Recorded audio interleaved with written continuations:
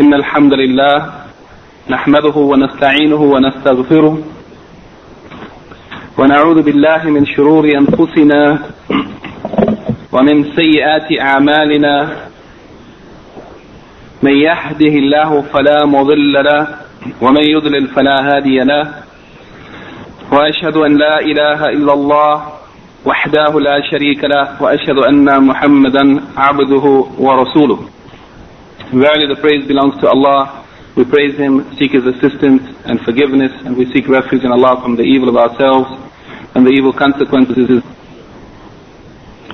Whoever Allah guides, there is no one that can lead him astray, and whoever Allah leads astray, there is no one that can guide him. I bear witness that nothing deserves to be worshipped except Allah alone, and that He has no partners, and I bear witness that Muhammad sallallahu alayhi wa sallam is His slave servant and His messenger.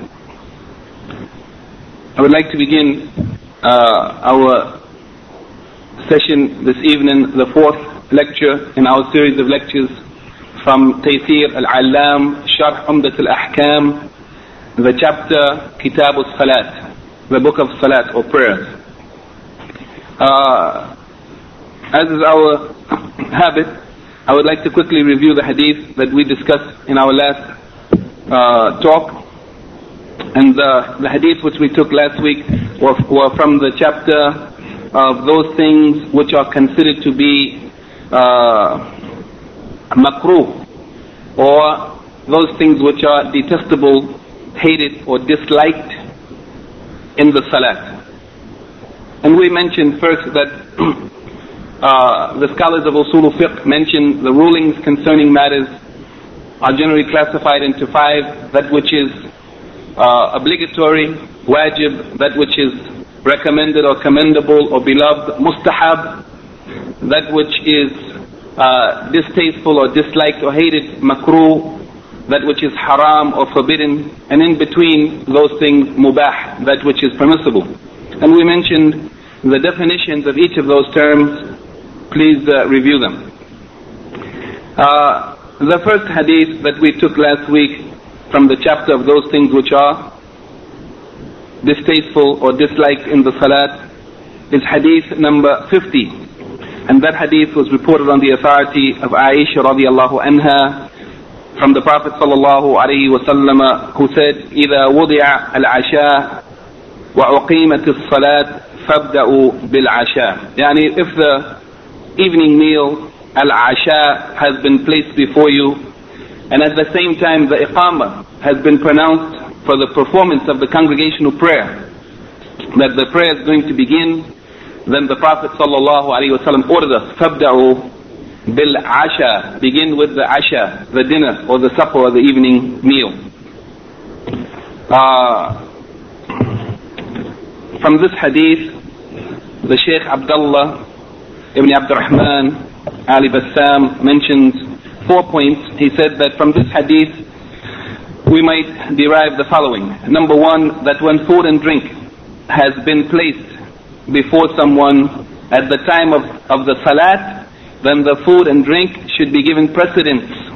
Yani, the person should eat or drink before going to the prayer, except in the case where the time for that prayer is about to expire, the end of the time for the prayer, and you would miss the time for the prayer. In that case, then the prayer should be given precedence. Number two, the apparent meaning of this hadith is that there is no difference in the case of the person who is in need of that food and the one who is not in need of it.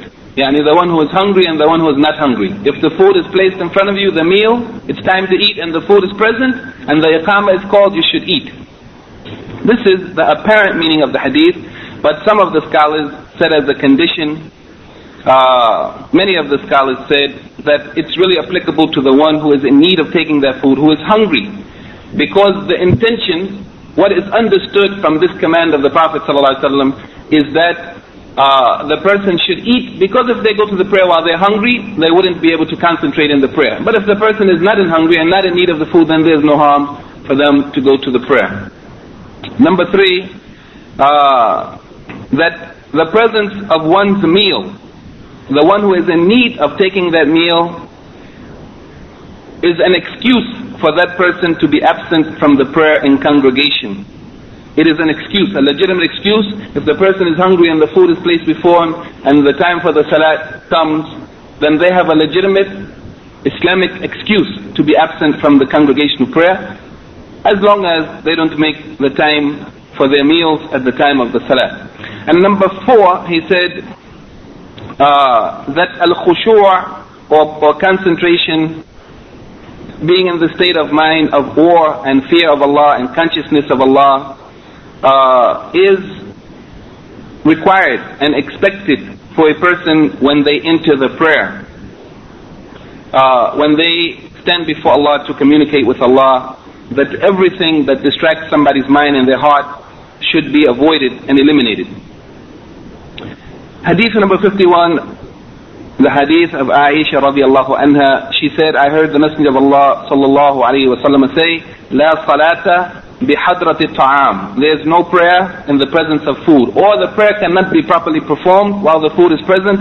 وَلَا وَهُوَ يُدَافِعُهُ الْأَخْبَثَانِ. Nor while the person is in need of relieving themselves, they have to urinate or defecate. In that condition, that the food is placed in front of someone, or the person needs to relieve themselves to answer the call of nature to urinate or defecate, then there's no prayer at that time when the person is in that condition, meaning that they shouldn't perform the prayer in that condition.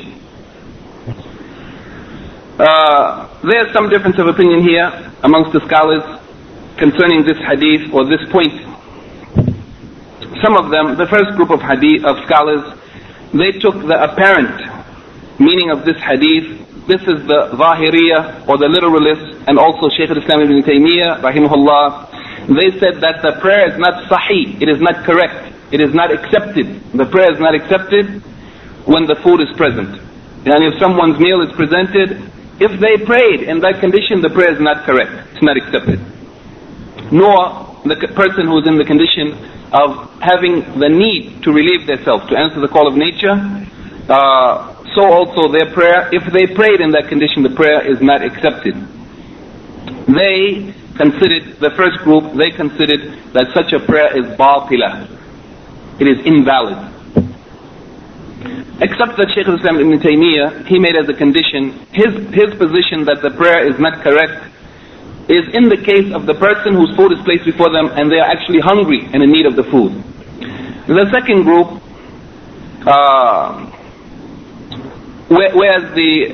from the first group, whereas the Zahiriyah, they said no matter if the person is hungry or not hungry, in any case the prayer is not accepted. The second group, and that's the majority of the scholars, the Jamhur, they said that the salat is sahih, it is correct, but it is makruh, it's distasteful, it's disliked that a person should pray in that condition while the food is placed before them, or they have to answer the call of nature.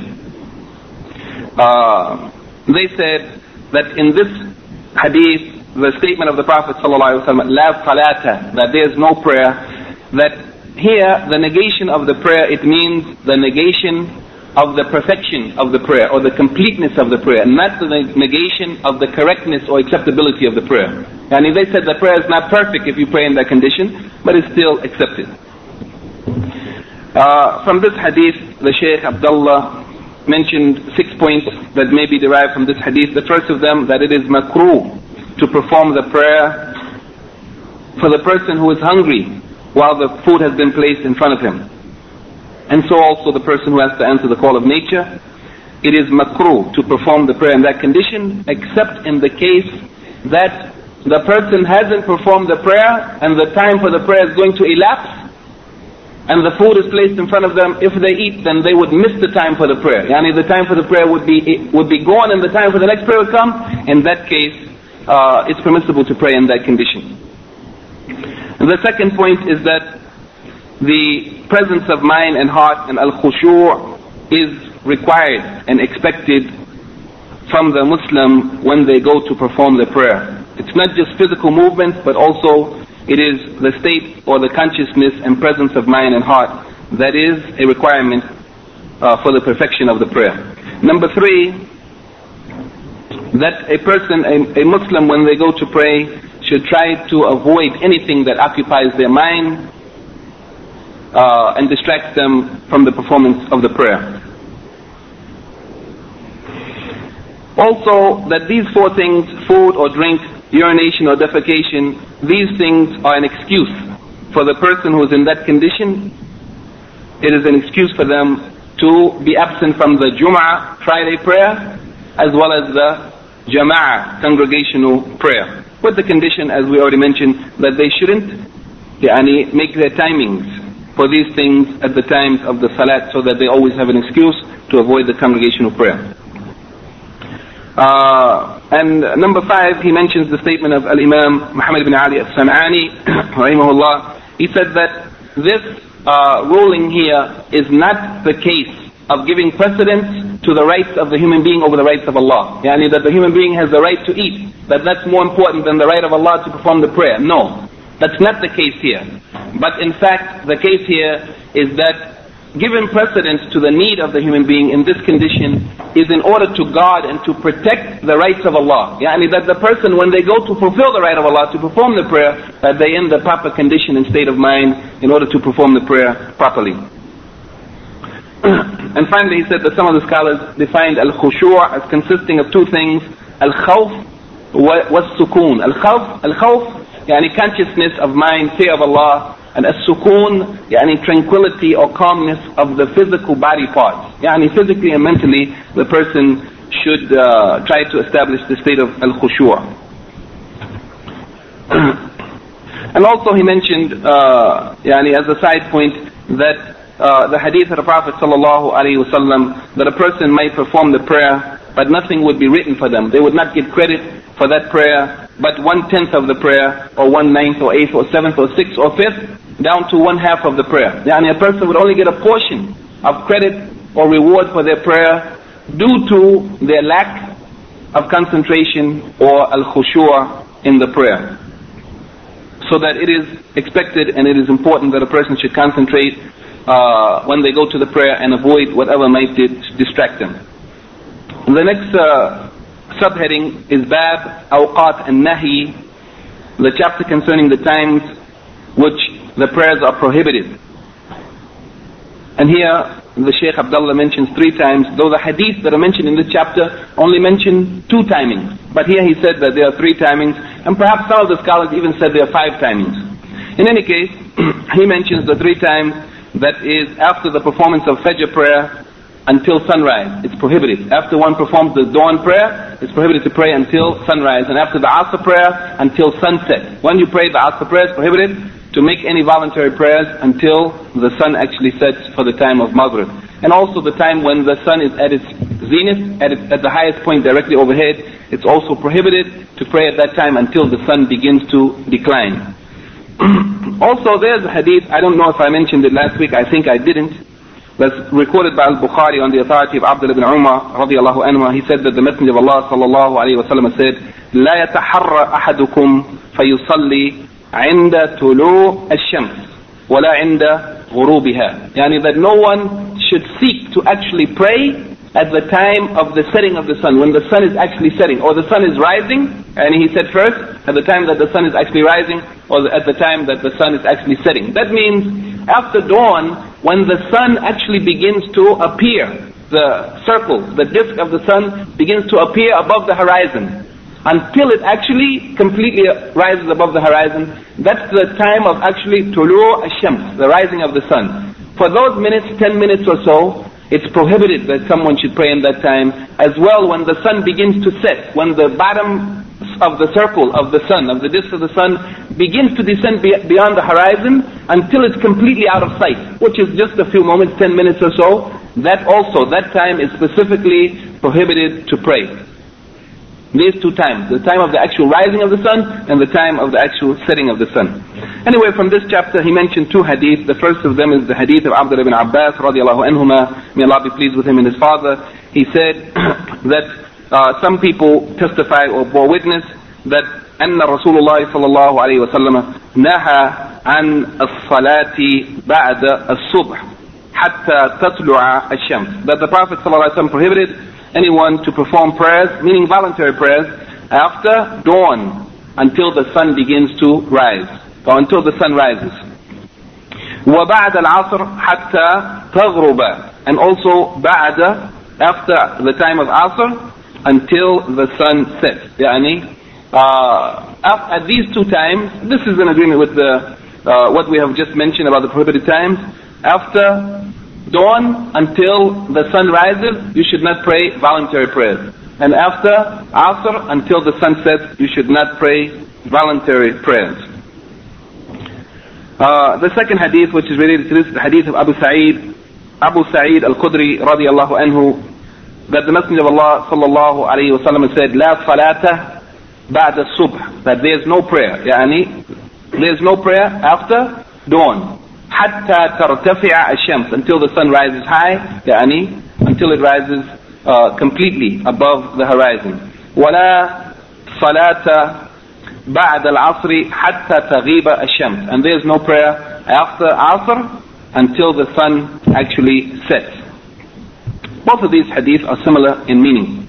And here there's some difference of opinion. There were 3 points of difference of opinion. In brief, the first point was, what was the ruling or the hukm of the salat that one prays in these times? Is it makruh or is it mubah? Is it disliked or is it permissible? If someone prays in those prohibited times, what is the ruling of that prayer? Is it makruh, distasteful, or is it permissible? And there are two opinions. The first opinion is the opinion of the Jamhur, the majority of the scholars. They said that it is makruh, and they used as evidence for their opinion the authentic hadith, which such as the ones that we have mentioned here, as well as other similar hadith. The second opinion is the opinion of the Zahiriyah, who said that it is permissible to pray in that time. In those times that are mentioned here in the hadith, they said it's permissible to pray in those times, and they said that the reason why it's permissible is because those hadith which mention the prohibition, they have been abrogated. They said that they have been abrogated. And the reason why they said it's abrogated, because there are some conditions in which the Prophet ﷺ allowed someone to pray in those times. Special conditions. They said those incidents abrogate these hadith. But in fact, the first group, the majority of scholars, answered them by saying, no, they don't abrogate those hadith, but it is the case of al-am wal-khas. That there are some hadith or rulings which are general, and then there are some which are khas, special, that are special cases, accepted, an exception from the general ruling. So they said those exceptions don't abrogate this, but they are exceptional cases that it's allowed in that case. Such as the person who enters the masjid, after he performed after prayer, he went home or went to the market or went someplace and came back to the masjid. After he came back to the masjid before sunset. And when you enter the masjid, you shouldn't sit until you pray 2 rak'ah. So he prays 2 rak'ah in the prohibited time. That's an exception to the rule, because that's a special case. That doesn't abrogate the prohibition, but it means that there are some special cases where it's allowed. Okay? So that's the first point about which there's difference of opinion. The second point about which there's difference of opinion is which salat is prohibited in these times that are mentioned here. In the prohibited times, which prayer is prohibited? And the first group, the Hanafiya, Maliki, and Hanabila, that means the scholars of the madhab of Imam Abu Hanifa, and Imam Malik, and Imam Ahmed, they held that all voluntary prayers are prohibited in these prohibited times. All voluntary prayers, except 2 rak'ah that one makes after performing tawaf of the Kaaba, behind Maqam Ibrahim. They said that that's an exception because of the hadith of the Prophet ﷺ. He said, don't prohibit anyone from praying at any time after they make tawaf of the house. The second group, and this is the opinion of the Shafi'iyya, or the scholars of the Shafi'i madhab, and also it is reported in one narration from Imam Ahmed that he agrees with the Shafi'i opinion, and it is also the opinion of Shaykh al-Islam ibn Taymiyyah, and a group of scholars. They said that the prayer that is prohibited in these prohibited times are the voluntary prayers that have no reason attached to them, have no any cause for you to pray. The prayers that have a cause are such as Tahiyatul Masjid. When you enter the masjid, there's a reason for you to pray, because it is from the sunnah that when one enters the masjid, they should pray before sitting. So this is a voluntary prayer, it's not an obligatory prayer, it's a nafil prayer, but it has a cause, therefore you can pray it. Salatul Istikhara, it has a cause. So if a person had to make istikhara at a prohibited time, it's permissible to pray. That's the second opinion, that pure voluntary prayers, I just feel like praying now, so let me make some salat. after Asr or after Fajr, you shouldn't do it. But if there's a reason for you to pray, and a specific occasion that's legislated in the Sunnah, in that case, it's permissible for you to pray. The third point about which there was difference of opinion is the prohibition after dawn and the prohibition after Asr, late afternoon. That prohibition, when does it begin? Does it begin after the performance of the dawn prayer in congregation, that after that no one can pray voluntary prayers? Or does it begin at the break of dawn? There are two opinions.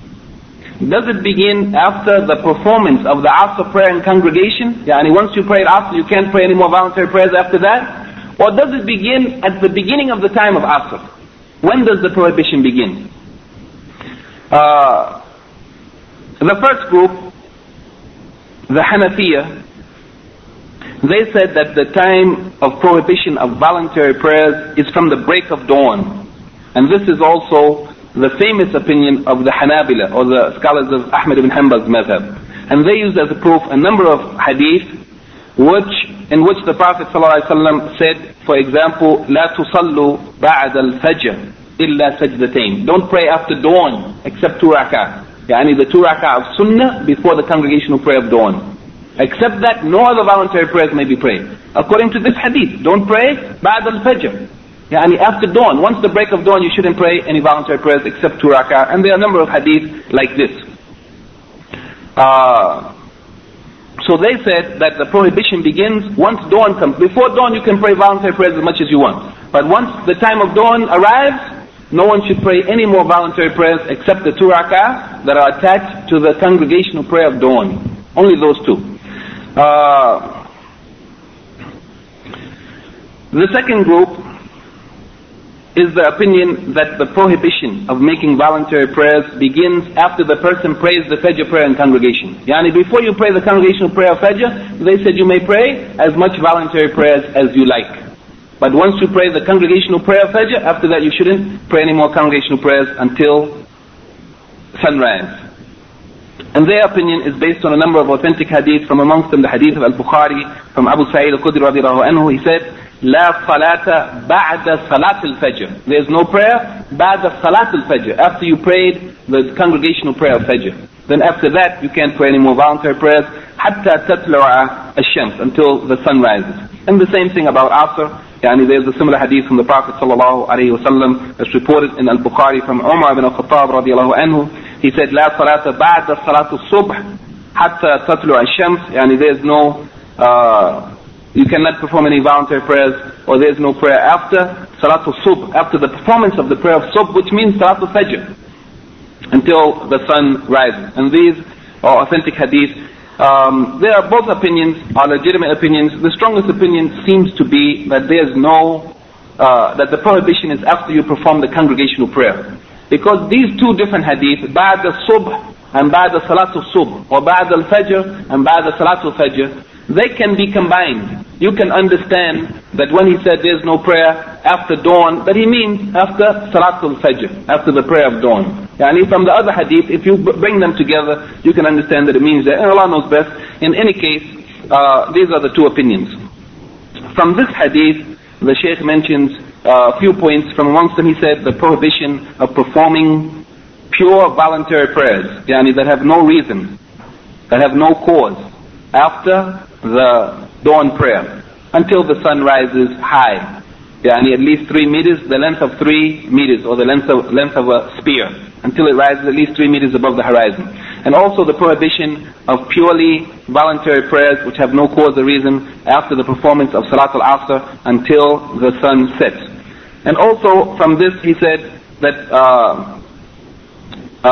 from some of the hadith related to this matter, we understand that the cause or the reason for the prohibition is that the Prophet ﷺ feared that if we prayed in these prohibited times, before sunset and before sunrise, that it would be tashabbuh, or comparison or imitation of the pagan disbelievers who used to worship the sun at these times. This was their time of worship, just before sunrise and before sunset. So some of the scholars understood that the reason for this prohibition is to avoid imitation or being similar to the pagan disbelievers. So from this they said that in general, we can also understand that we should avoid imitation of the disbelievers in general. In all of their matters, we should avoid imitating them. And there are a number of hadith where the Prophet ﷺ said, don't do certain things, don't shave your beard. خالفوا اليهود والنصارى or المشركين. Don't do this or don't do that in order to be different from the disbelievers. And he told us don't do these things so that we would not be similar to them. Okay, tonight the hadith that we want to take, the first hadith is hadith number 54, and it's under the title of making up the missed prayers. قضاء الفوائد. باب قضاء الفوائد, making up those prayers which were missed. وَتَرْتِيبُهَا, and also the order in which the prayers should be performed. When there are missed prayers, more than one, what order should they be performed in? Or, if there's a missed prayer and the time for the next prayer arrives, which one should be performed first? What is the order? The first hadith is the hadith of Jabir ibn Abdullah radiallahu anhuma, may Allah be pleased with him and his father. أن عمر ibn al-Khattab radiallahu anhu, that Umar ibn al-Khattab, may Allah be pleased with him, جاء يوم الخندق بعدما غربت الشمس فجعل يصب كفار قريش. Umar came on the day of the battle of Khandaq after the sun had set, and he began to abuse or use harsh language or curse the pagan disbelievers. Cursing doesn't mean maybe what some people understand by cursing, but it means abusive language. He spoke against them harshly. It doesn't mean profanity. Now, that's the word I was looking for. Jazakallah khair. He began to speak harshly against them, against the pagan disbelievers of Quraysh. وقال يا رسول الله ما كدت أصلي العصر حتى كادت الشمس تغرب. I almost didn't perform the Asr prayer until the sun was almost setting. He performed the Asr prayer, but he almost didn't perform it until the sun had almost set. Just before the sun set, he was able to perform the Asr prayer. He was angry that they delayed him in the performance of the Asr prayer. فقال النبي صلى الله عليه وسلم والله ما صليتها. The Prophet صلى الله عليه وسلم said to him, Wallahi, I swear by Allah, I didn't even pray it. At least you prayed it, I didn't even pray it.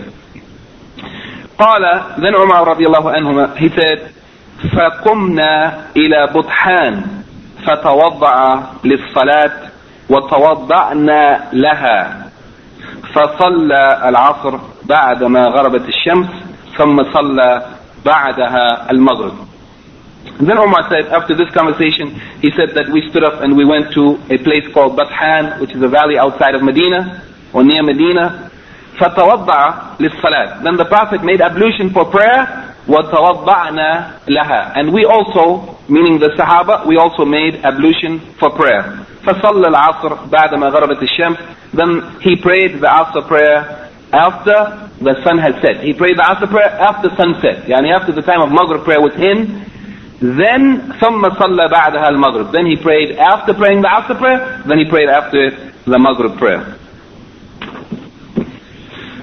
The general meaning of this hadith, he said that Umar ibn Khattab radiallahu anhu came to the Prophet sallallahu alaihi wasallam in the day of Khandaq, the day of the battle of the ditch, that's also called the battle of Ahzab, the confederates, when the pagan disbelievers all came together with the Jews to oppose the Muslims, the pagans and the people of Quraysh and all of them. He came to him after the sun had set, and he was cursing the disbelievers of the Quraysh because they had occupied him and busied him, keeping him from performing the Salat al-Asr, and he didn't pray it until the sun had almost set. Then the Prophet ﷺ made an oath. He swore by Allah, and he is the most truthful. He said, I didn't pray it at all. And he said this perhaps to relieve Umar of his anxiety. My condition is even worse than yours. At least you prayed it, I didn't even pray it. Because he saw that Umar, it was really a burden, a hardship on him that he performed the prayer so late. He wanted to relieve him. Then the Prophet ﷺ stood up and performed wudu, and also his companions along with him performed wudu. Then he prayed the Asr prayer after the time of sunset, and after the Asr prayer he prayed the Maghrib. From this hadith the Shaykh mentioned 6 points. The first of them is the obligation of making up the missed prayers from the 5 obligatory prayers. The 5 daily prayers of the day, if anyone missed one of them, it's obligatory to make it up. Even if it's after his time, you have to make it up.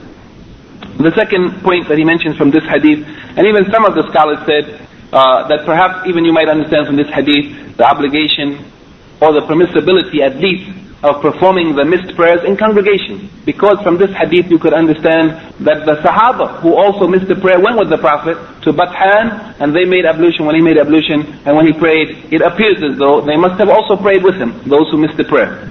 So that the performance of a missed prayer is permissible in congregation.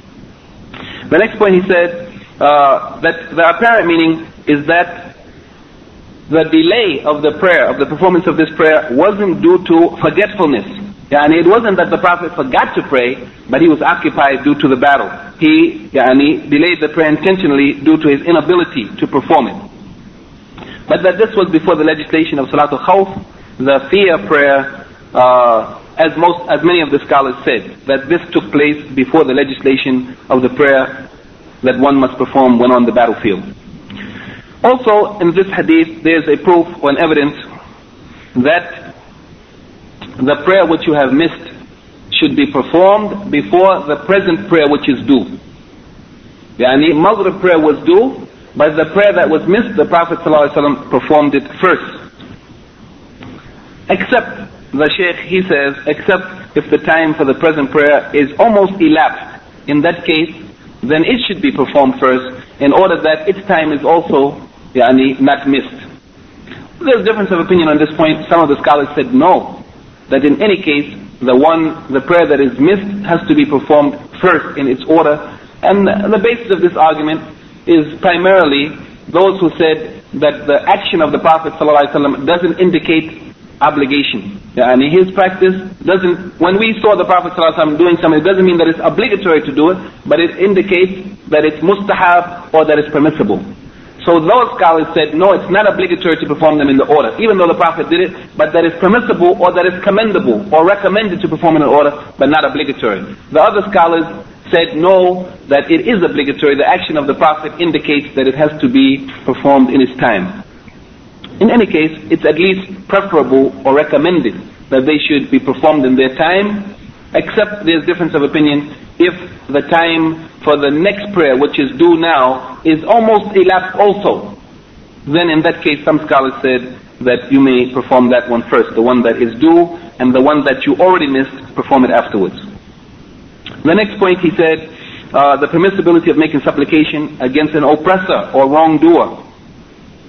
Because Umar ibn Khattab radiallahu anhu, he supplicated against the pagan disbelievers, and the Prophet ﷺ didn't censure him, didn't scold him, or didn't say anything against him doing that. If it was wrong for him to supplicate against them in this way, and the Prophet ﷺ would have told him, would have stopped him. But the fact that he allowed him to say those things means that if someone is a wrongdoer or oppressor, it's permissible to supplicate, to make dua against them. Also, that it is legislated to try to relieve the burden and the hardship and the anxiety of someone who has been afflicted. We understand this from the fact that Umar radiallahu anhu, he was afflicted. He was worried and he was troubled by the fact that he delayed the Asr prayer until almost sunset. And the Prophet ﷺ tried to relieve some of that burden or that worry from him or that anxiety by telling him that I didn't even perform it at all. And the last thing he mentions, the permissibility of swearing by Allah, if it is in a truthful matter, even if a person is not requested to make an oath. Because the Prophet ﷺ wasn't requested to make a statement and to swear on it. If somebody is testifying in the court, they may tell you to make an oath about what you are saying, what you are testifying to.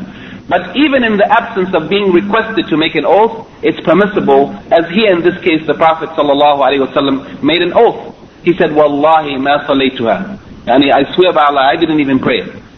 When there wasn't any requirement for him to make an oath, it was sufficient for him to say to Umar, I didn't even pray it. But he made an oath, which means it indicates that it's permissible for someone to make a truthful oath even when they are not requested. The next chapter is Bab Fadl Salat al-Jama'ah wa wujubiha. The virtuous or superiority of the prayer, performance of the prayer in congregation and its obligation. The obligation of performing the salat or the prayer in congregation for adult males, not for women, no children. Here, in reference to the prayer in congregation, the Shaykh mentions a number of points about, in the Islamic law, that there are many forms of worship which are done as a group or in congregation in order to collect or to solidify the Muslim society.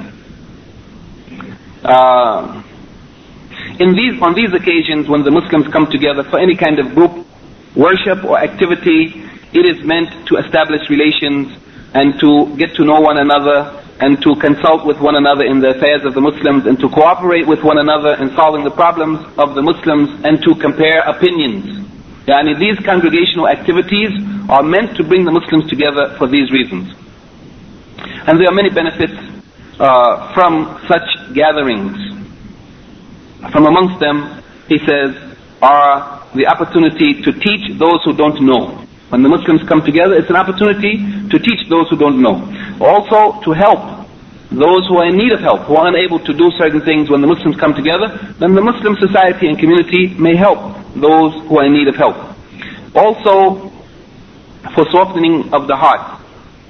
The coming together of the Muslims is a means of softening the hearts of the Muslims, as well as it is a manifestation of the glory and the greatness of Islam, and also a manifestation of the Islamic ways of life, the things that are part of the Islamic way of life. When the Muslims come together to perform salat or such things, then it is a show, an open show of some aspects of the deen of Allah. The first of such gatherings is the salat in jama'ah in the masjid, and it is considered to be a small convention or a small conference of the Muslims, that the local people in every area come together regularly, every day, 5 times in the day and the night. They meet together and see one another, discuss with one another, know the conditions of one another, and establish the seeds of the greater Islamic society. So this congregational prayer has many benefits, and we should consider the importance of it and try to benefit from this gathering and participate in it, and not take it lightly just to perform our prayers at home or at work or wherever we may be, and not give attention to the performance of the prayer in congregation in the masjid. The first hadith that the Shaykh that is mentioned here by the author is the hadith of Abdullah ibn Umar radiallahu anhuma, may Allah be pleased with him and his father, أن رسول الله صلى الله عليه وسلم قال, that the Messenger of Allah sallallahu alayhi wa sallam said, Salatul Jama'ah afdalu min Salatul Fadh bi 27 daraja. That the Salat in Jama'ah, in congregation, is preferable and better than the Salat al-Fadh, the Salat of a person alone, performing their prayer alone, not in the congregation.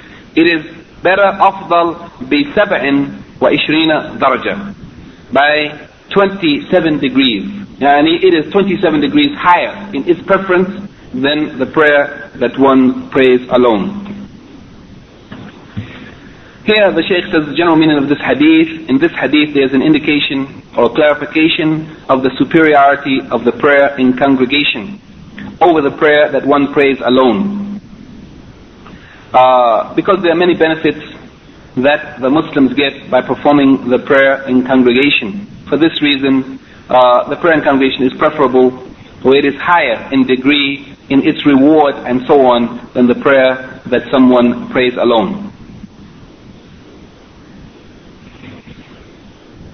And here he says that whoever loses this reward or this degree of preference, then they have really lost something great. It shouldn't be taken lightly. Here, from this hadith, he mentioned 4 points that are derived. First is the clarification of the superiority of the salat in jama'ah. It becomes clear from this hadith that the salat in jama'ah is superior by far than the prayer that one prays alone. Second, the clarification of the little amount of the reward of the salat alone in comparison to the reward that one receives in congregation. It is much less, the reward that one receives when praying alone, than the reward that one would receive if praying in congregation. The third point, he says that there is a great difference between the two prayers, the prayer in congregation and the prayer alone. There's a great difference between them. And the final thing he says, that also you may understand from this hadith, that the prayer that one prays alone is correct. It is sahih, and it also, the person is giving credit for it. If someone doesn't pray in congregation, their prayer is correct. It is acceptable.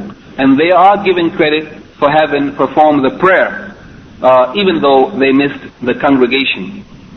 And not only that, but there's even some reward, even though the reward is less for the one who prays alone. And this is particularly in reference to the person who misses the congregational prayer without an excuse. As for the person who missed the congregational prayer with a legitimate excuse, then this hadith is not applicable to them. Because if Allah has given them an excuse, then they are free of blame. But the one who missed the congregational prayer without a legitimate excuse from the Sharia, then this is applicable to them. Otherwise, if the person is sick or something, then they get the full reward for their prayer, even though they didn't go to the congregation because they are unable. So Allah doesn't hold that against them, that they are unable, if they have a legitimate reason. The next hadith is hadith number 56. On the authority of Abu Hurairah radiallahu anhu, قال رسول الله صلى الله عليه وسلم. He said that the Messenger of Allah صلى الله عليه وسلم said, صلاة الرجل في الجماعة تضاعف على صلاته في بيته وفي سوقه 25 ضعفا. Yani that the prayer of a person in congregation is multiplied, and its reward is multiplied over his prayer that he prays in his home or in his place of business in the marketplace by 25 degrees, or 25 times better. The prayer that one prays in congregation is multiplied 25 times more than the prayer that one prays at home or in his business or in the market. وذلك أنه إذا توضأ فأحسن الوضوء. And the reason for this, why this prayer is 25 times better, he said, this is the reason why. إذا توضأ فأحسن الوضوء. If a person makes wudu and makes it perfectly or properly, thoroughly, ثم خرج إلى المسجد, then he went out from his home or his place of business going to the masjid. لا يخرجه إلا الصلاة. And there's no reason why he went out except because he went out to perform the salat. لم يخطو خطوة إلا رفعت له بها درجة وحط عنه بها خطيئة. Every step he takes, he will be raised up 1 degree, and there will be a sin removed from his record or from his account. For every step he takes in walking to the masjid, he will get a reward or a raised up 1 degree and removal of one of his sins. فإذا صلى لم تزل الملائكة تصلي عليه ما دام في مصلاه. So if he prays in that condition, after making wudu properly and thoroughly and leaving his home and going to the masjid, not only will he get the reward of being raised up and sins removed, but if he prays after doing so in the masjid in congregation, then the angels continue to pray for him as long as he is in his musalla, in his place of prayer. As long as he remains in the place of prayer, then the angels continue to pray for him, and they say, Allahumma salli alayhi, Allahumma ghfir lahu, Allahumma arhamhu, ولا يزال في صلاة من انتظر الصلاة. Yani they say, oh Allah, grant him blessings and forgiveness and mercy, and a person remains in the condition like they are praying as long as they are waiting for the salat. Yani if somebody goes to the masjid early, while they are waiting for the prayer, it is as though they are in the prayer. They are getting the reward as the one who is praying as long as you are waiting for the prayer. Here the Shaykh says that the general meaning of this hadith, that this hadith indicates or it clarifies the superiority of the salat in jama'ah over the salat that one prays alone, and that whoever prays in the jama'ah, that their reward, their hasanat will be multiplied more than the one who prays alone by 25 times. And that the reason for this multiplication of their reward, it is that whoever wanted to pray, intended to pray, so they made wudu, and they made wudu properly and thoroughly, and then they left from their house with the pure intention of going to the masjid to pray in congregation, not for any other reason except the performance of the salat, then every step that they take will cause them to be raised up a degree and cause one of their sins to be forgiven. So if the person prayed in the masjid in jama'ah, then the angels will continue to pray for them and supplicate for them for the mercy of Allah and the blessings of Allah. And as long as that person remained in their place of prayer, the angels will continue to pray for them for forgiveness and mercy. Also, one of the reasons for the multiplication of the person's reward in jama'ah over the reward of the person praying alone is that as long as the person is waiting for the prayer, the person who is praying alone, he doesn't get this reward. But the one who goes to the masjid as such, they get the reward of praying even before they pray, as long as they are waiting for the congregational prayer. As long as the person waits in the masjid for the congregational prayer, they get the reward as though they are actually performing prayer.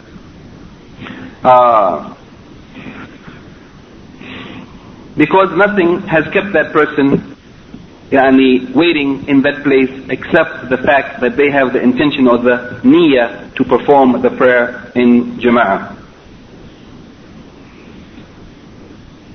Here he said that the scholars differed as to why or what is the explanation. In some hadith they mentioned 25 degrees, in other hadith 27 or 27 degrees and 25 times. And he said that all of their opinions are ijtihad from the scholars, but there's no clear text explaining what's the difference here. But the closest thing to being correct is that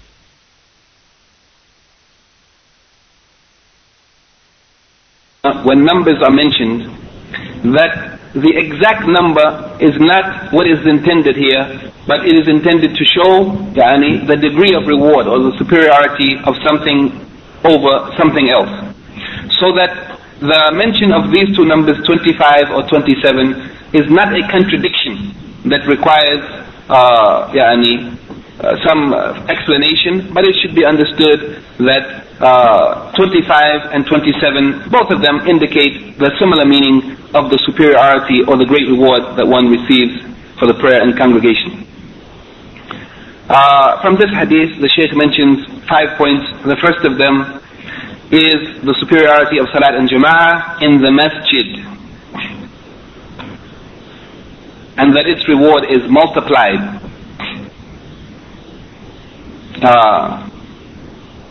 And that this reward is achieved no matter how many are the number of the people who pray in that jama'ah. If somebody prays in a masjid and only 5 people come, they still get credit for praying in jama'ah, 25 or 27 times the reward. It's not, it doesn't require that the jama'ah has to have 50 people or 40 people or a certain number, but as long as there's a jama'ah there, then the person gets the credit. Although, the more the people who pray, the more the possibility of their reward being increased.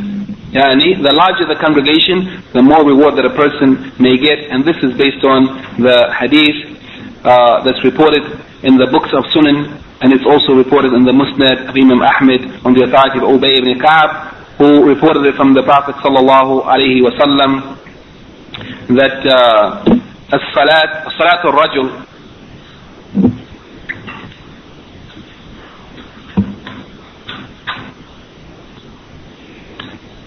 actually, I meant to check this hadith, although I know that the hadith is authentic previously having read it, but I didn't go back to check the exact text of the hadith. In any case, the way he narrates the hadith here, and he doesn't put it in parenthesis, which perhaps may indicate that he is narrating the hadith by meaning, but the hadith is authentic, and the general meaning of the hadith is that Salatul Rajul ma'a Rajul azka min salatihi wahdahu, wa salatuhu ma'a Rajulain azka min salatihi ma'al wahid.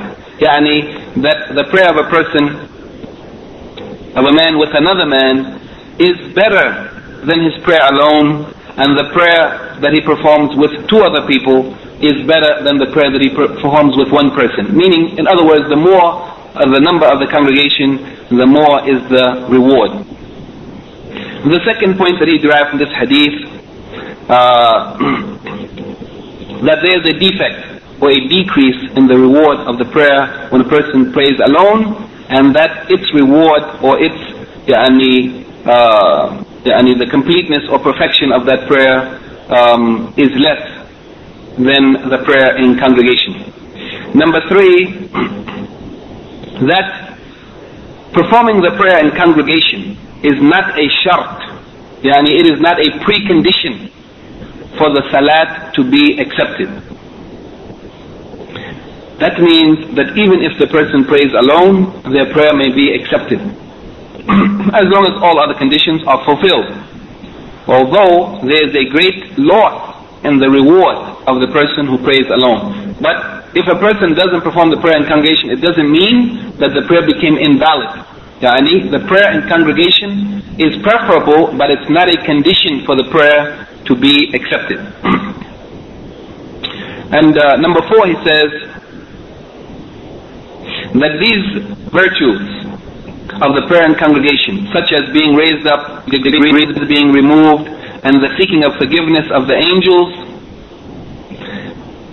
the achievement of these rewards or these virtues are based on a number of things. The first of them is ihsan al-wudu, means performing the ablution properly and thoroughly.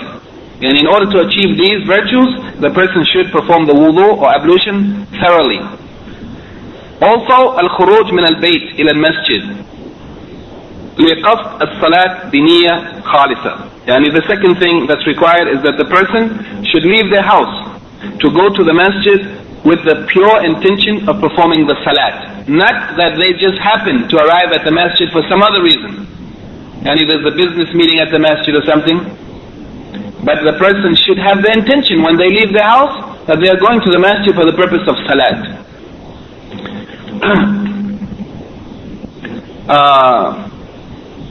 So that these two things together are necessary in order to get these rewards.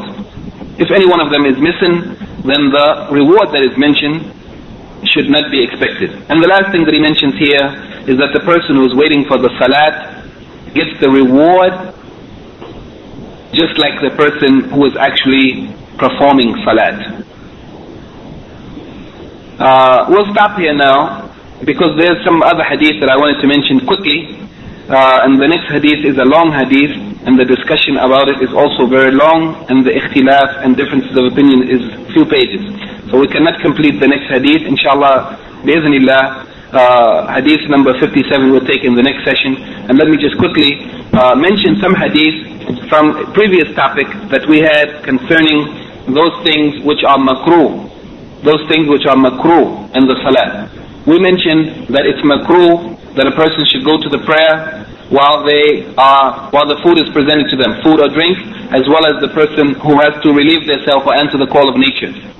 But there are a number of other things that are mentioned in the sunnah, and just quickly, if we can just go through them, because it is important really. This book that we are studying, Taysir al-Alam, Sharh Umdat al-Ahkam, is a mukhtasar, a summary of the hadith concerning the rulings in the religion. It's a summarized version. It's not meant to be comprehensive or complete. But these hadith are very important that we should mention. So quickly, let me just say that one of the things that is also considered to be makruh in the salat is, as reported in Sahih Muslim, in the English translation, page number 275, hadith number 1113, it's reported from Abu Hurairah that the Messenger of Allah sallallahu alaihi wasallam said that he forbade keeping one's hand on one's waist while praying. And in the narration of Abu Bakr, the words are, the Messenger of Allah sallallahu alaihi wasallam forbade to do so. Yani, that when you are praying, you should not stand in the prayer with your hands on your waist. This is something that is not proper while one is performing the prayers. Actually, the sunnah, as we know, a person should put their right hand on their left hand on their chest. Although some of the scholars in the Maliki madhab, and it is more well known from the Shia, they pray with their hands on their side. This is not from the sunnah of the Prophet sallallahu alaihi wasallam, and even putting your hands on your waist is clearly mentioned in this hadith. Secondly, to remove pebbles to smooth the ground while someone is engaged in prayer. It is reported that the Prophet sallallahu alaihi wasallam, in the next hadith, hadith number 1114 on the same page in Sahih Muslim, that the Sahaba quoted the Messenger of Allah sallallahu alaihi wasallam mentioning the removal of pebbles from the ground where he prostrated himself. The Prophet sallallahu alaihi wasallam said, if you must do so, do it only once. Because this is something that distracts someone in the prayer. Yani if you find when you are going to prostrate on the ground, of course we are praying in the masjid, inshallah we don't find pebbles on the ground. But even if you are in the masjid and there's something there, if you want to remove something from your place of prostration, do it one time and don't engage yourself throughout your prayer constantly in every prostration, moving something and smoothing the ground. This is considered to be makruh. The Prophet ﷺ said, if you must do it, then do it only once. Also, it is forbidden to spit in the mosque while engaged in prayer, and there are a number of hadiths that he mentions concerning that. One of them is reported from Abdullah ibn Umar on the following page, 276. All of this is in volume 1 of Sahih Muslim. On the authority of Abdullah ibn Umar radiallahu anhu, reported that the Messenger of Allah sallallahu alayhi wa sallam saw some spittle on the wall, where someone had spit on the wall in the direction of the Qibla. The Prophet sallallahu alayhi wa sallam scratched it or removed it, and then he turned to the people and said, when any one of you prays, he must not spit in front of him, for Allah is in front of him when he is engaged in prayer. And in other hadith, some of the other narrations mention that a person should spit behind them or under their left foot. And he said also, spitting in the mosque is a sin, and its expiation is that it should be buried. That you should cover it up. And in another narration he said that he saw the Messenger of Allah sallallahu alaihi wasallam, and he spat and then rubbed it off with his left shoe. In any case, we should avoid this in the prayers.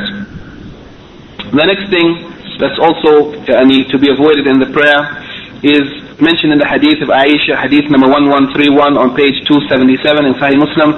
She said that the Messenger of Allah sallallahu alaihi wasallam prayed in a garment which had designs or markings over it. So the Prophet sallallahu alaihi wasallam said, take it to Abu Jaham and bring me a plain cloth from him, or a plain blanket from him, because its designs have distracted me.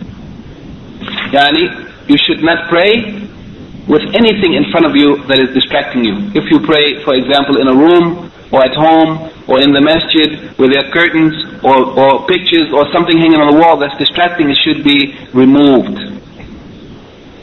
Even it's reported from Aisha in hadith number 1133 that the Prophet of Allah sallallahu alaihi wasallam had a garment himself. He was wearing a garment that had designs upon it, and this distracted him in prayer. So he gave it to Abu Jaham and took a plain garment in its place, which is known as Anbijaniyah. Also, the hadith that we took in this chapter previously, the makruh things, is that a person shouldn't pray while the food is brought to them or when they have to answer the call of nature. And also that it is forbidden to eat garlic and onions or anything that has an offensive smell while coming to the mosque. This is also of those things that are makruh. The Messenger of Allah sallallahu alaihi wasallam said during the battle of Khaybar, he who ate of this plant, that is garlic, he should not come to the mosque until its odor is removed. And there are a number of hadith, including this hadith, which is hadith number 1141.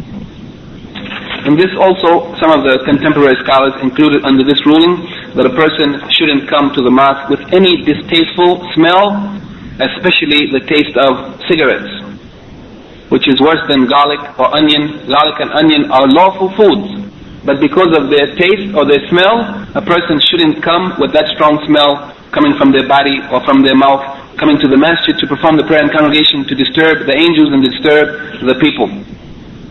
And smoking is worse than that. It is forbidden to cry out for finding lost things in the masjid.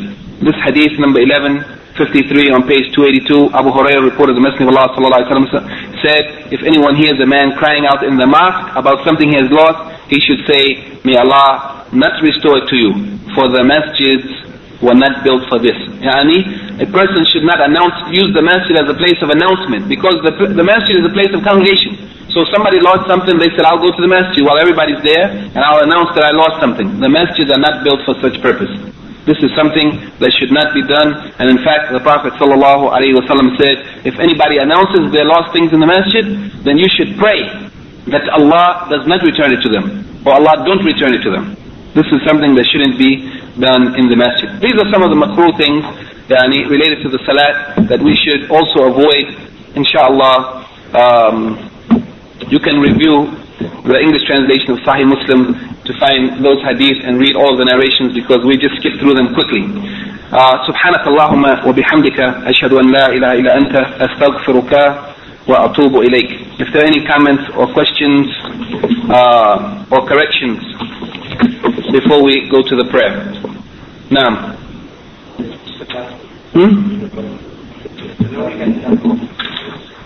Okay, inshallah, this is my copy. When we go down to pray, no, I will make it, inshallah. Whoever didn't get a copy, how many people didn't get a copy? 2? Okay, as soon as we go down to pray, I will go and make some copies and give to you, inshallah. Any other comment or question or correction? Oh yes, Jazakallah khair. Sisters, when we go to pray, please remember to go downstairs. There's the Arabic class tonight, and the men are coming up, and they will need that room. If there are no questions from the sisters and no comments or questions from the brothers, then the sisters may begin to proceed to the sisters' area downstairs before these men come.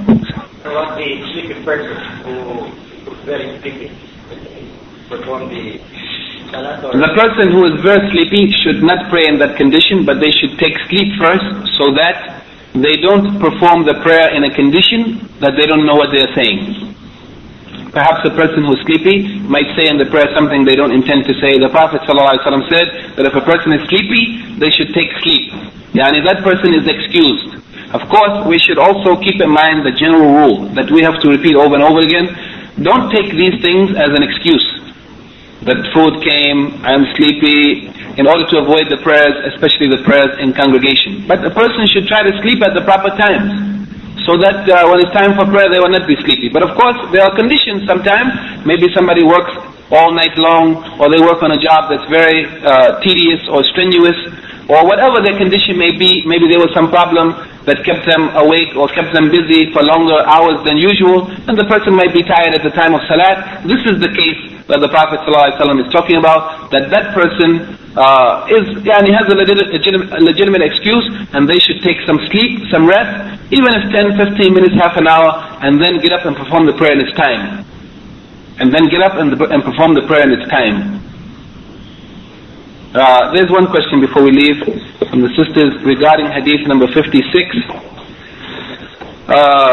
Does a woman receive equivalent blessings or rewards for praying in her home? Please explain. If there are any hadith that oblige a woman to pray with other women in congregation, as it is with the hadith regarding men praying with men. If a person brushes his teeth after taking garlic or onions, is it sufficient? Okay, the last question first, the easiest one. If the odor from the garlic or onions or whatever is removed, then this is the reason why the person shouldn't come to the masjid, due to the odor. If the odor is removed, then there's no harm in coming. If someone eats onions or garlic and there's no odor from it because they cooked it thoroughly or something, then also there's no harm in coming to the masjid. As for the woman, is there any hadith which obligates the woman to pray with other women in congregation? As it is for men, I don't know of any such hadith. Allahu A'lam. There are hadith which indicate that it's permissible for women to pray in congregation, and Aisha radiallahu anha, she used to bring the ladies together in her home and pray in congregation when they were gathered together, and particularly in Ramadan. If they didn't pray in the masjid, then they used to pray together at home.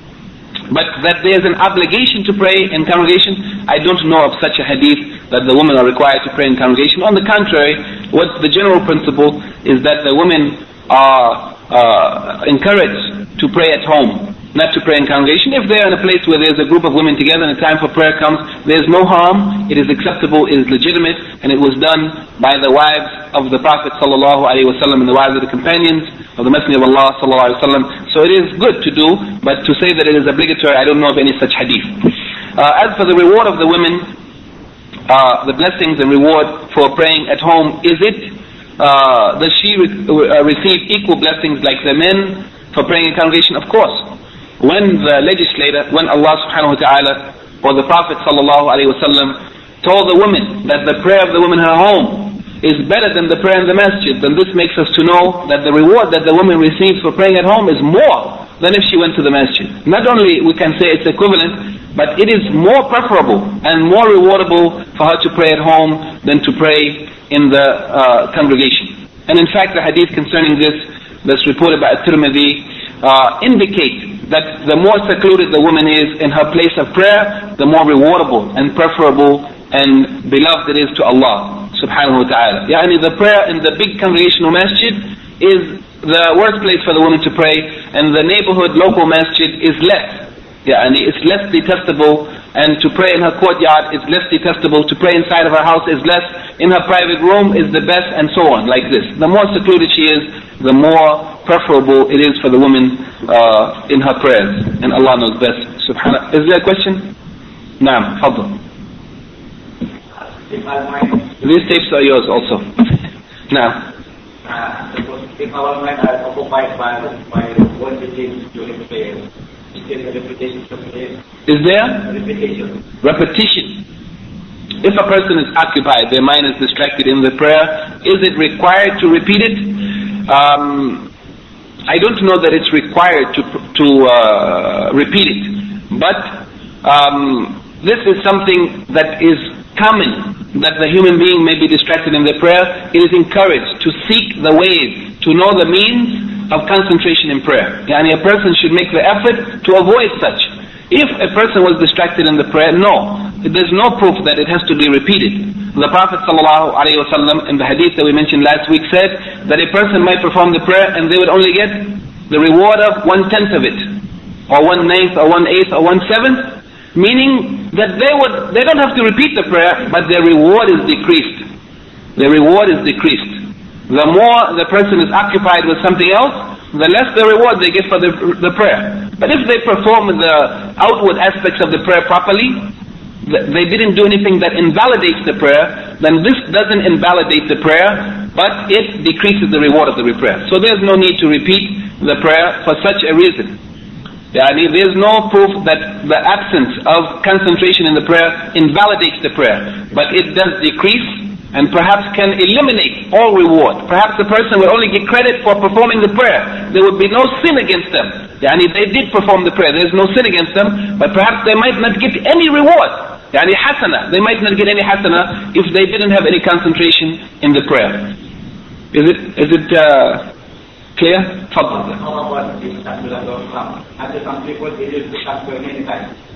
This seems to be a common practice from people who follow the Shafi'i madhab, and this is due to a misunderstanding of some of the Shafi'i scholars.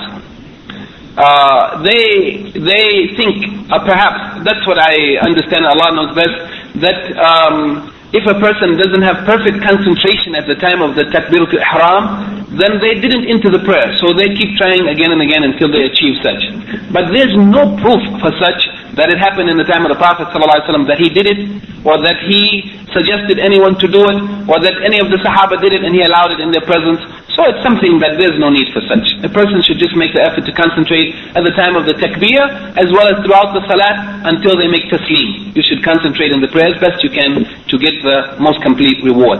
سبحانك اللهم وبحمدك أشهد أن لا إله إلا أنت أستغفرك وأتوب إليك.